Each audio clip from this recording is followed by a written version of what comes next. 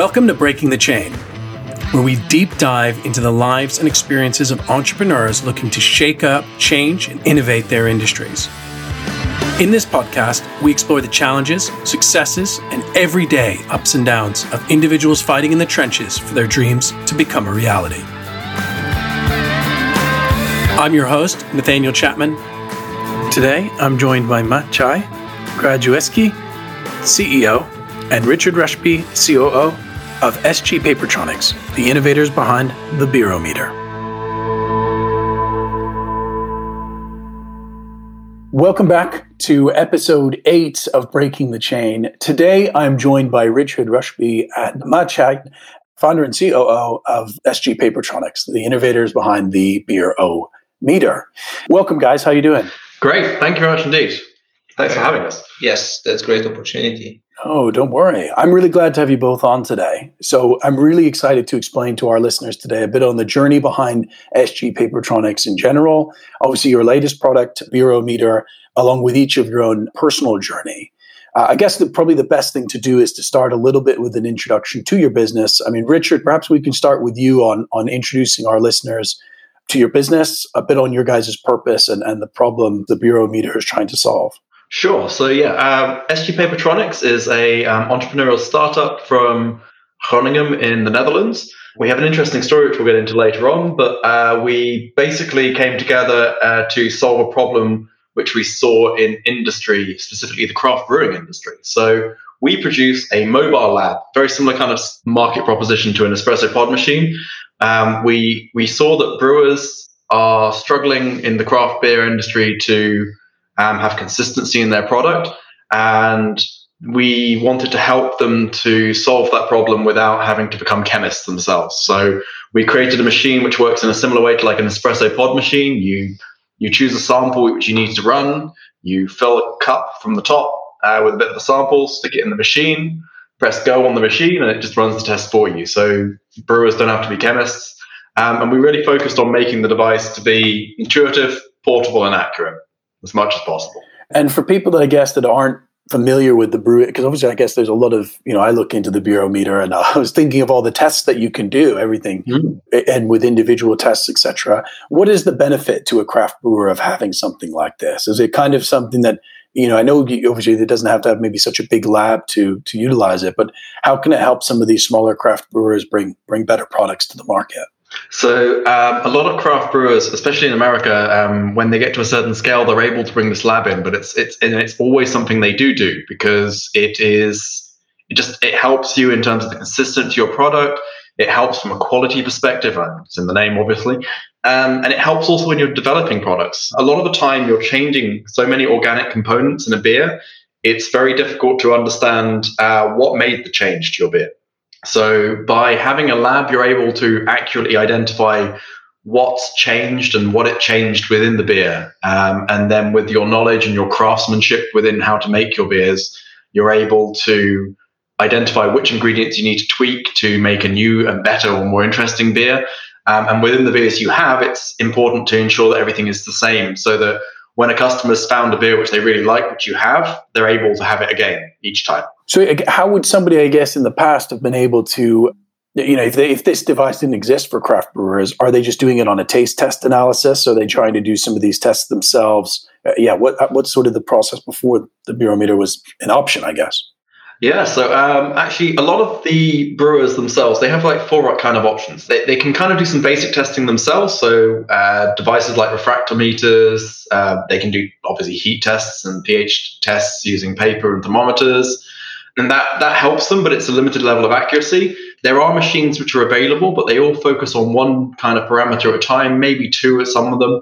But that costs you quite a bit of money per machine. We're talking a couple thousand per machine. And again, there's no guarantee you don't have to have some kind of training to actually use the machine accurately.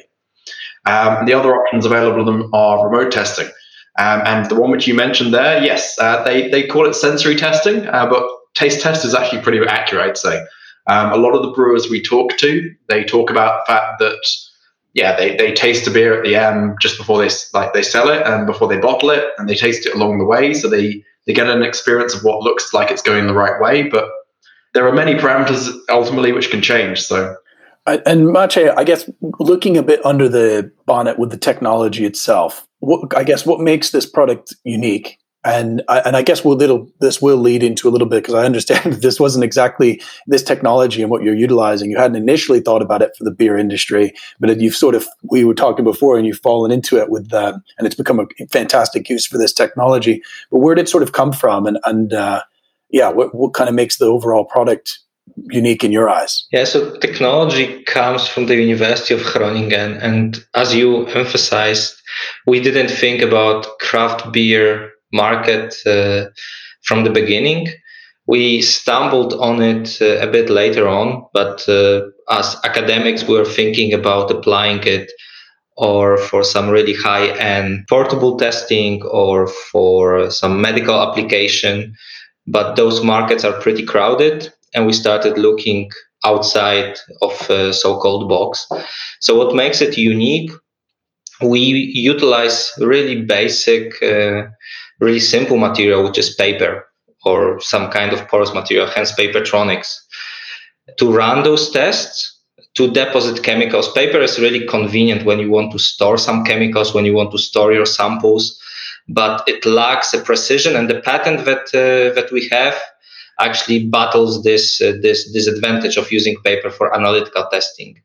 And we built around this patented invention a readout device, which can have like embedded protocols for different kind of chemical tests. So instead of having one parameter per device, you can have multiple parameters in one device, because all the tests that we are building, they are based on colorimetry. So we are essentially, in simple words, we are measuring the intensity or a change of a color to link it with changes in different chemical parameters.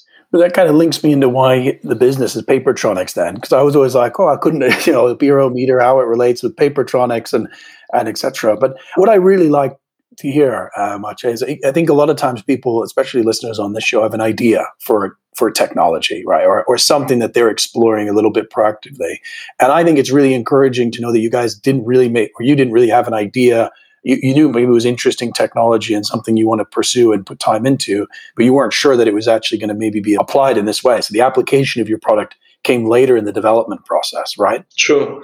So beer was always somehow involved with development of this technology, because, believe it or not, I still have beer coasters onto which the first drawings of the patented device were sketched. That's cool. So it actually happened. It happened in one of the local bars here in Groningen, in the northern parts of the Netherlands. Is that explaining a bit more of how you and Richard met? Let's go back to that. That's a good way to lead into, I guess, your guys' origin story, as it were. So you've got this incredible, interesting piece of technology now that you're obviously now selling to craft breweries, and actually in many cases even in larger beer companies as well, to help them with their ability to test rapidly. Where did this concept come from for you, Maciej? And yeah, tell us more about this story and this coaster. I'd love to. I'm just cutting it a little bit here, but we have to be clear that we're not quite yet in the market. We are nearly there, but we're at the minute just prototyping the device. Yeah, that's true. Okay. So we're always enjoying craft beer after like long hours in the lab doing PhDs, and we're like conceptualizing different crazy ideas. And one of them that was put on the coaster actually led to a patented device, which actually we thought it was awesome, and we wanted to apply it initially for this is called something like point of care diagnostics, so that you can let patients test their saliva or blood. But this market was super crowded. We really had to abandon this idea very quickly. And as you know, the Netherlands is very big on water. Yeah. So they have a lot of water. They're sitting on water. So we thought water testing will be our thing. Not at all, because there's a lot of competition and regulations. So we had to abandon again another market, and we started looking into like markets like groundwater testing for farmers. It was going in many different directions, but it actually happened that Venture Lab, that's organized like a business incubator attached to the University of Groningen, organized a course that I participated, and I listened to one of the local brewers, Martijn from Martinez, And he had really cool story about how he started his own business and where he was coming from. But he said nothing about quality control or quality assurance during the brewing process. I approached him after the lecture, and he very honestly said that he would like to do more, but it's really not affordable. They can brew without a lot of sophisticated equipment. However, the knowledge is missing, and therefore consistency or reproducibility of different types of beers is not always spot on. So they would like to become more mature businesses by elevating their brewing process. Then I started thinking, okay, so how many of those breweries is around? And I started really tweaking with this idea in all imaginable ways, but again, from really technological perspective. And only when, by a joint friend of ours, I met with Richard, actually, yeah, joint friends of ours from Venture Lab, actually.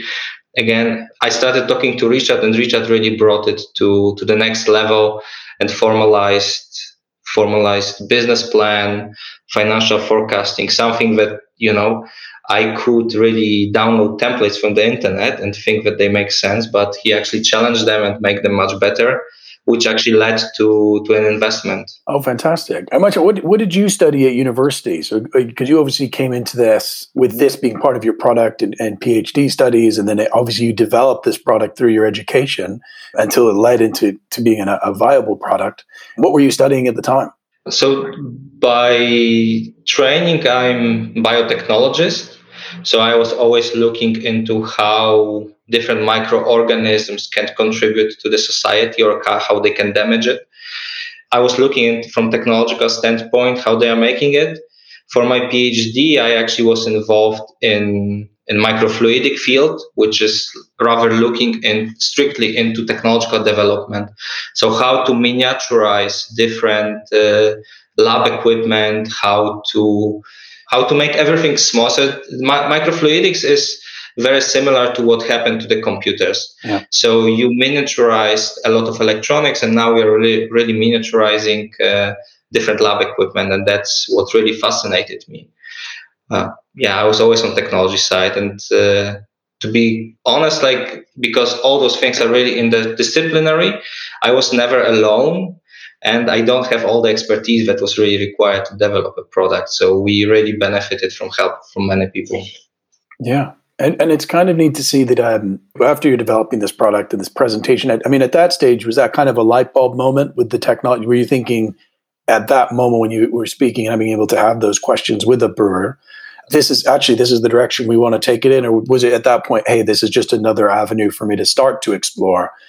Which opened you up to meeting Richard. So for breweries, I was really determined because I thought that it's unique. I wasn't 100% sure that this is something what will really make my business, but I really liked it. I really clearly seen the need, and I liked those people. They were really communicative and very open for collaboration. So for me, that was the key. And for a long, long time, I've heard from business people that, there's not enough companies. There's probably not enough market potential. You really have to show us numbers. And what I was showing wasn't convincing enough. And from the moment when Richard joined in, business as well matured a bit, the craft brewery scene, and everything started coming together. And Richard, maybe a good place for me to redirect to you, because your background's a bit unique, because I know you did actually a lot of work in program and project management, and that's how we met, funny enough, as a candidate some time ago for a recruitment process. How did you, because this leads up to, I guess, you guys having a chance to meet and what, the story of you guys combining anyway, but what one brought you to Groningen anyway? Because I know you were living and working in the UK, and how did you get in a position where you were going from working for some very big corporations to, jumping into a startup as a COO? Well, it's interesting because so I did 10 years in project and program management. I was actually in the UK initially, and my wife and I met there and got married, and she was offered a job in the Groningen region, so we moved here. I was working as my own small kind of startup company there. It was just a one-man company at that stage, but I had ideas how it might develop.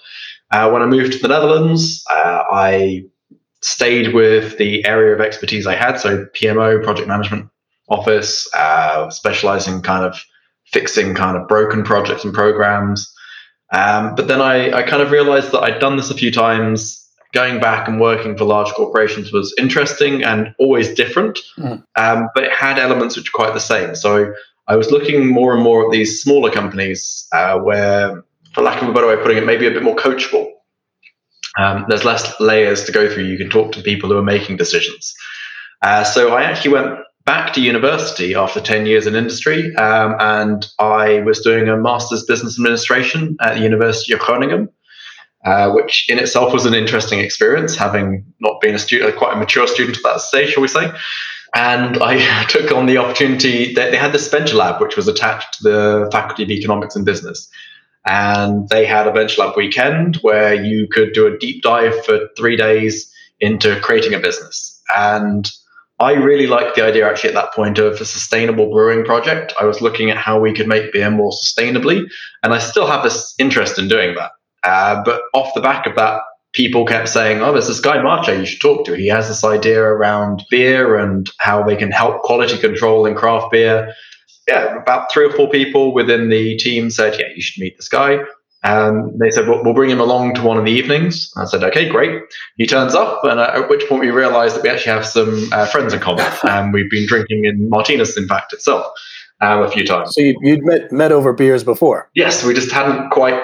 I'm not great with names. I always write things down because I don't remember names, but I'm very good with faces. So when Martinez and Martijn came up, I was like, we might have met there. And then Marche turned up, and that was it. Oh, how cool. I think it's kind of neat to see the progress, because it's funny to think now, because we obviously looked at job opportunities for you back then, which is how we connected. And almost lucky those things, didn't move forward. We didn't look at, opportunities because it gave you the chance to go back to school, do your MBA, and for you guys to meet. Not to say that corny saying that everything happens for a reason, but at least then it's opens doors to you that you didn't know about. For sure. And actually, when I did this MBA, I didn't go into the MBA thinking I will start my own business. I actually thought I was going to mature my project and program skills to work with small, medium enterprises. I'd seen an opportunity in the region. It's an up and coming region. It has a lot of family style businesses which are growing and maturing. And I thought this would be an interesting market to tap into, bring some kind of process and structure, which I was good at, into these kind of businesses. And I had in the back of my head, maybe I can do a consultancy. And after this Venture Lab weekend, I was hooked on the concept of entrepreneurship. Very cool. And Marche, from your side, I mean, I guess it's nice that you actually had a relationship with Richard before you guys were actually connected professionally, which is always brilliant. But was that kind of a difficult process for you? I mean, you have this idea and this concept that you've developed, and now, Richard's coming in to help you develop that. Or how did those discussions go? Was it quite seamless, or did it feel kind of, because I think it's always a bit of a challenge to give up some part of your business or have someone join you on that journey, No, so yeah, I wasn't starting this business alone, but my original business partner moved. And with Richard, it was really a click. And, as an entrepreneur, I understand people who are really protective over their own ideas. But on the other hand, if you don't have a lot of money to make it happen, and you are not like almighty person that can really do everything, you have to ask for help. And for me, it's more important to make it happen instead of having the entire business for myself. Like, I know that I'm not going to do it alone, and I shouldn't have the entire business for myself. This is it's not healthy, to be honest, in my opinion. And you guys have very complementing skill sets, right? Yeah, so this is one of those things which has really worked out well for us, actually. And it's actually one of the things that Venture Lab taught us a lot was you can't do it yourself. You can't do everything yourself, and trying to almost damages your business in that regard. And you've got to be 1 in a million and then some, I think, to run everything from the ground up for a business starting up. There's so many things to consider. You may think you know everything at the beginning, but about a week in of thinking about it, you don't. And about 2 months in, 3 months in, you definitely don't know anything. Yeah, so there are as well different businesses. So if you really want to run a small company, maybe you can do it. There are examples of it. But our business is so diverse and requires development of so many levels, plus building good relationships with customers and understanding of their needs. It's just impossible. You are just learning how important your team for the success is.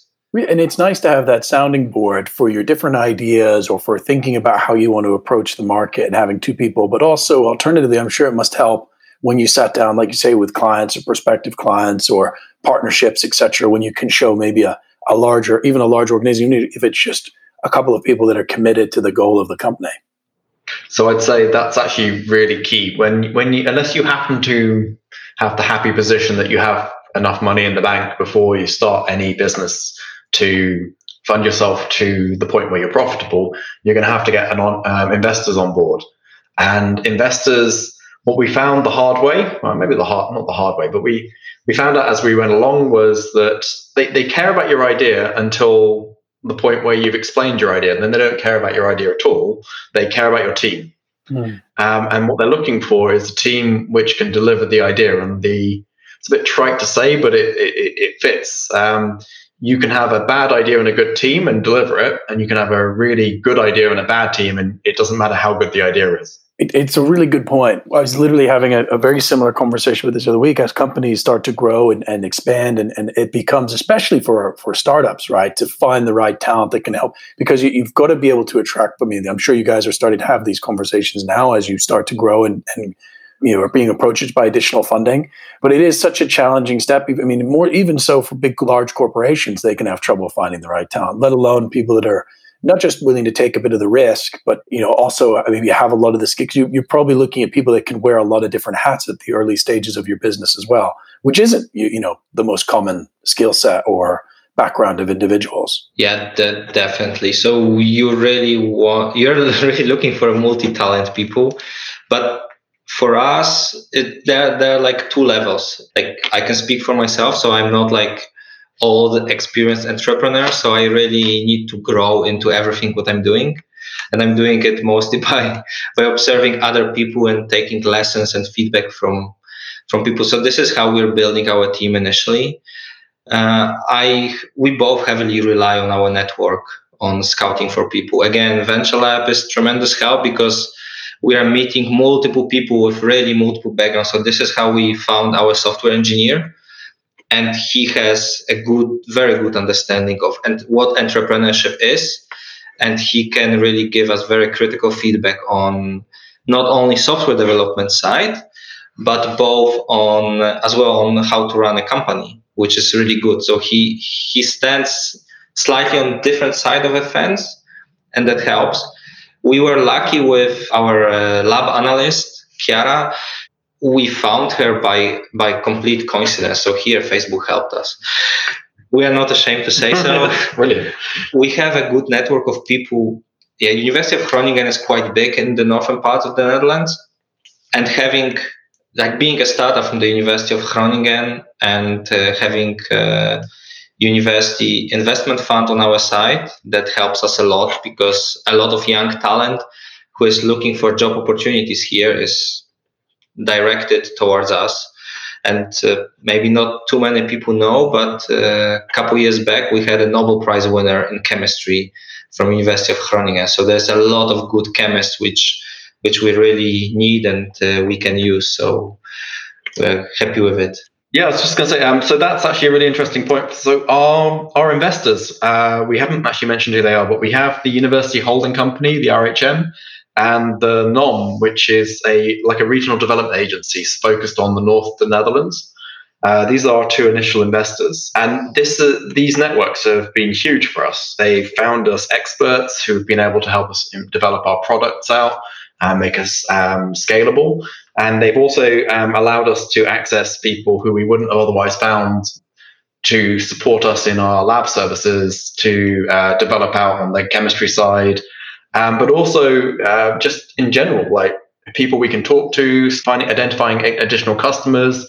Some people who we'd initially approached who we thought we'd been able to have a good relationship with, and unfortunately we weren't able to at the beginning convince them. We were able to get a second approach via these people, and that was great. So a couple of the local breweries have been incredible with us. We've had Bax Beer and Martinez, who are local breweries here. We work with them on a regular basis. One, we were developing out the business case, actually. I spent, God knows how many times, probably 15, 20 times brewing with Martinez, going in 4 or 5 in the morning, observing the whole brewing process, identifying how it worked, really making sure that what we were developing as a product was something they'd actually want to use and could use during the brewing process. Seriously, 4? Yeah, it's 4 or 5 in the morning. I was going to say, it'd be nice if you could do it near the tail end of the day and maybe have a beer while, it's one of those typical brewery tours. That I could get my head around, but 4 or 5 in the morning? It's the hardship of the brewery system, but it's okay. Yeah. And Marjo's laughing. I understand why. We have very different views on how morning should work. I believe morning should start at 9 and no earlier. So 4 or 5 o'clock in the morning was a stretch for me. He was surprised at 4 or 5. Yeah. So bringing us back, because this is kind of bringing you up to the present day, and I want to explore that in a moment, but bringing us back. So when you guys met and you decided to build this collaboration, where were you at that stage? So I guess you're still kind of blank slate. Were you still thinking, all right, this is where we want to move the technology into? What work was there to be done to get you to where you are today once you came on board, Richard? Okay, so the real thing there then was customer fit. I brew at home as well, so I'm a home brewer myself, and when Marjo mentioned I'm thinking about craft breweries as a market, given I was interested in sustainable brewing and specifically therefore craft sustainable brewing, it was a really interesting idea to me. So when he suggested that this was something which could help craft brewers, I could see immediately how the product he was suggesting could help them.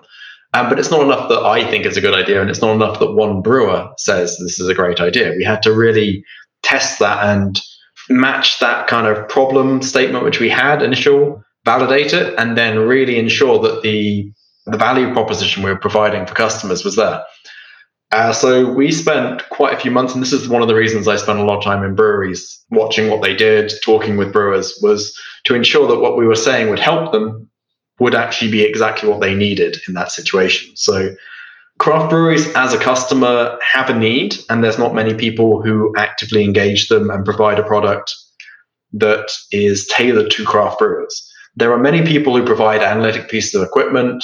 If you look at craft brewery market for analytic equipment, there are all sorts of devices, but they are taken from other markets. They've had some software put on maybe to make them focused on the craft market. They've had some specific chemicals put into kind of packet bottles and then sold to breweries as this is how you can test what you need to test.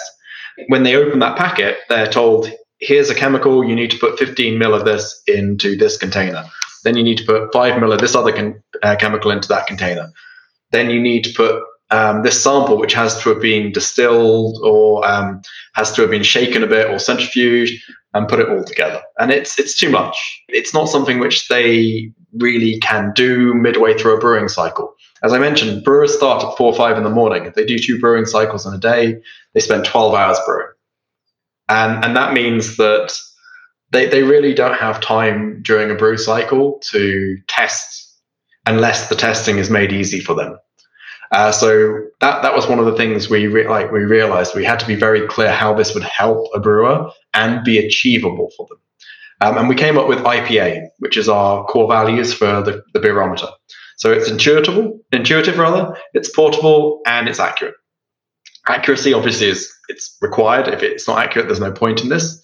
Portability was important, but the intuitiveness was the real key here, and it had to be quick for them. So we worked on that. And now we have this pod system where they can fill it up, put it in the machine, and then press go and forget about it for 10, 15 minutes whilst it runs the sample test.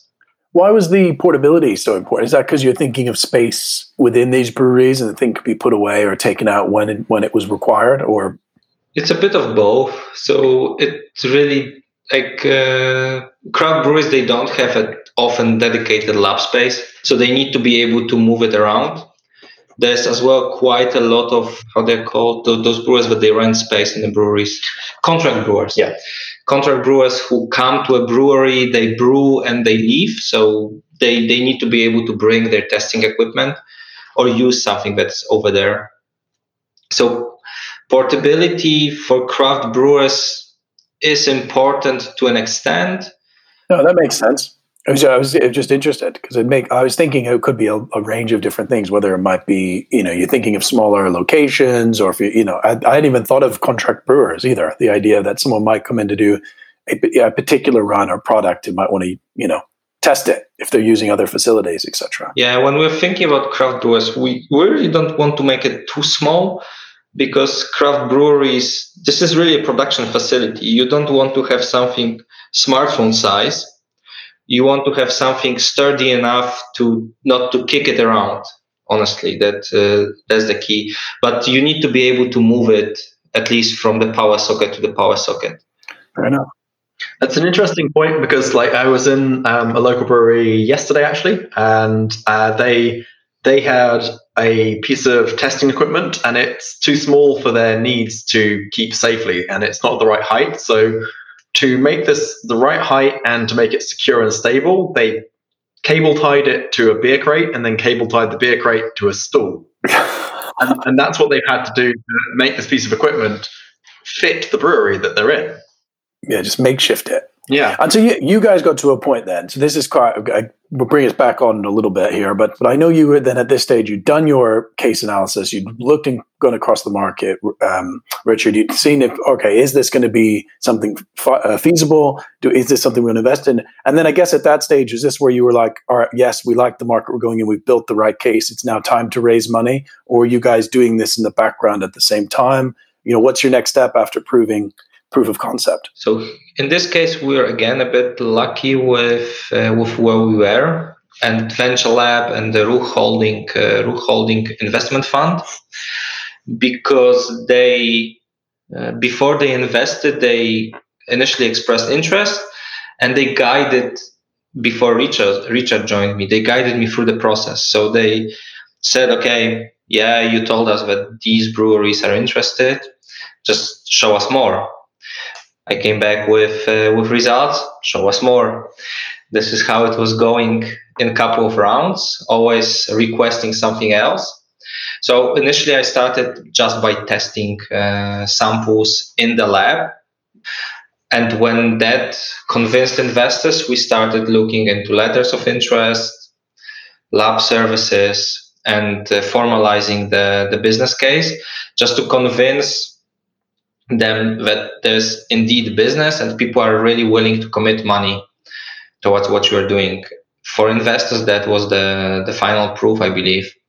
And the fact that the local brewers wanted really to work with us, because one thing is really to deliver value, but the other thing is that those people are speaking warmly about you when not in your presence. So at the point where we were raising this business case to investors, we were saying, we think this is a good business idea. Here is a list of people who've already said that they would be interested to potentially buy this product. You can go talk to them directly, independent of us. And on top of that, we were also saying, if you give us X amount of money, this is what we'll do with that money to bring it to the next round.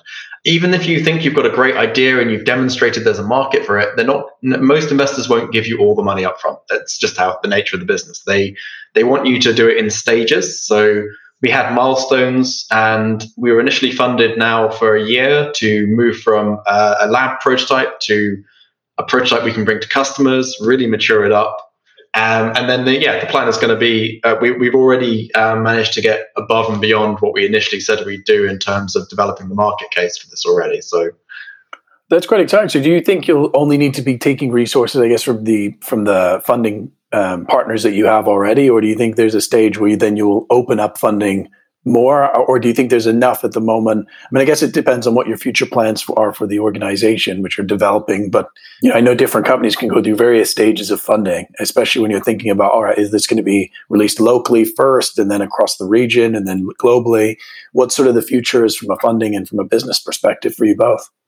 Yeah, so from technology perspective, we definitely require more funding, because one thing is really to develop a prototype that you can work locally, and second thing is to prepare technology in such a way that can be mass produced.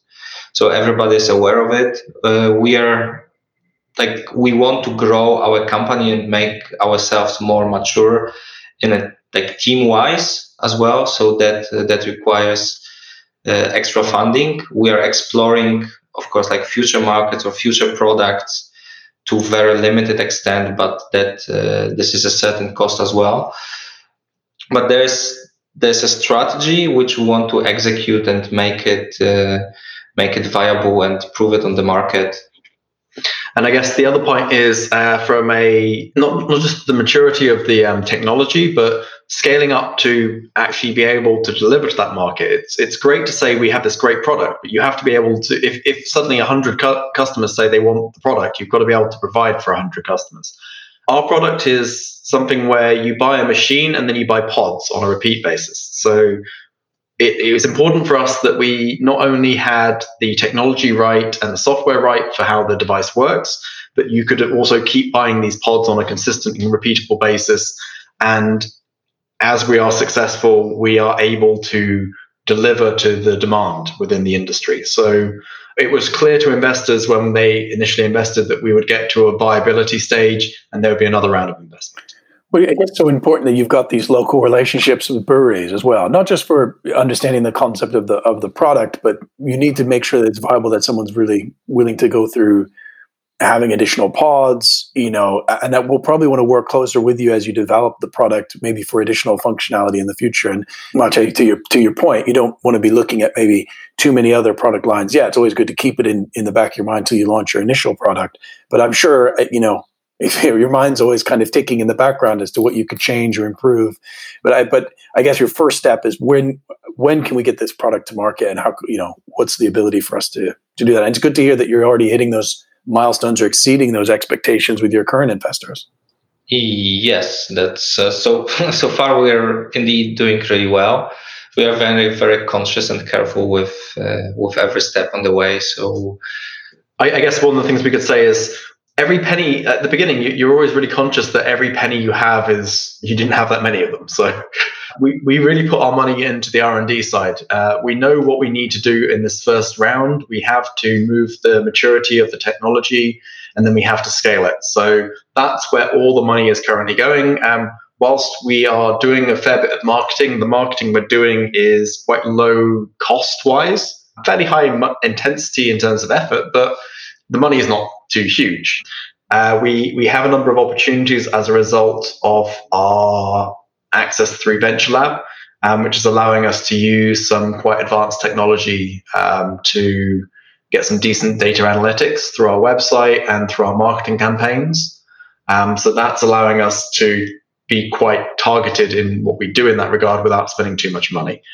But at the beginning, focusing heavily on the R&D, and as we mature the product and start becoming ready to sell, that's when we're going to put the money more into the marketing side of things. When do you think that'll be? When do you think you'll bring a product to market? So we're actually about to start piloting with our first 4 or 5 breweries in the next month or two. The first version of our pilot device ready for breweries to test is going to arrive next week, actually. In this case, that's end of February, since I don't know exactly when this will go out. So we're hoping to start doing our local testing then. We expect the testing to take 3 to 6 months to test and then to refine and optimize from that. And in the Netherlands market, we actually have the Craft Brewers Conference, which is one of the biggest networks of craft breweries in the Netherlands. And they have their conference in April. So we're actually going to be doing a little pitch there. And then we're hoping to speak to them in the next few months after that, with a view to taking pre-orders at that stage. I think realistically, we'll have the product on the market in the Netherlands near the end of this year, beginning of next year. I'd love to say, yes, it's February, we'll be on the market in June, July, but hardware is hard. Anyone who tells you otherwise is lying. And we need to kind of make sure we're realistic. We don't want to overpromise and underdeliver. We'd far rather deliver exactly the right device when we said we would. But this is exciting. This is a really crucial next 12 months to your business. And I'm sure that's really exciting to see. I mean, especially because you're getting to pilot some of the product, get a lot of that feedback, and then be able to present. So really exciting time for you guys to be taking the next step. And also to hear that actually I guess a lot of it will be still designing and getting the feedback from each of those pilot programs before you feel confident that the product will say what it does on the tin. So for me, as somebody who spent most of my professional life in an academic lab, that would be really fascinating. I'm really looking forward to it. It's like, I can't even imagine what kind of feedback will come back to me. Like, based on already feedback that we are getting, it's something that I never expected before. So I just want more, and to get more, I need to deliver more. So that's my motivation for the next couple of months, I guess. Fantastic. Well, look, guys, thank you so much. I mean, I'm very much interested to, I guess, understand. My last question to you both is, given the journey you guys have been through so far and the things that are coming up in the future, what kind of lessons have you taken, maybe from your partnership or maybe from the business as a whole, that if someone's listening in now, you wish you had known when you had started this journey? Yeah, so for me, team is everything. And people who are surrounded by it's everything. In our business, it's impossible to do it on your own. It's as simple as it is. So you really need to select people well. You need to know yourself well enough how to build a team to support, in this case, is ours idea to bring it to the market, and what kind of business partners you need. And that's still something that I'm learning. And I think from my side, as well as the team point, which is huge, I think probably the most important thing, like you cannot do everything yourself. The customer value fit, the value proposition of what you're doing with your customer is so important to be able to articulate clearly. I'm more on the project management governance side by trade, but being able to articulate what a customer needs was something I found a fairly easy transition. A lot of the time I spent in project management was translating what techies wanted to understand from management and management from techies. So understanding what customers want from a business and then vice versa. That's a hugely important translation to be able to not just understand as a business, but also to convey to potential investors. Oh, exciting. For people who are interested in learning a bit more about SG Papertronics, or a little bit about the Bureaumeter, and maybe keeping their eye open for a release date, where can they find out more information about you guys? So the best place to look is our website, so www.sgpapertronics.com. And from there, you will be able to see our current website and just explaining how the company's going, and also a link across to the Bureaumeter as it comes out. At the minute, we're holding everything under one site, but in the next month or so, we are moving to splitting it out so that the Bureaumeter is its own marketing campaign, effectively. We're going to be doing that under a website called testmybeer.com, which we thought was very on point. I love that name. Great. Well, thank you guys. I really appreciate you both coming on the show today. I'm really excited, waiting with bated breath to see what the future holds for the Bureaumeter and SG Papertronics. Hopefully I can welcome you guys back on the show this time next year or in the next year, and we'll actually see this product on the market and see it out, really exciting times ahead. Thank you very much, Nathaniel. Thanks. Thank you, guys.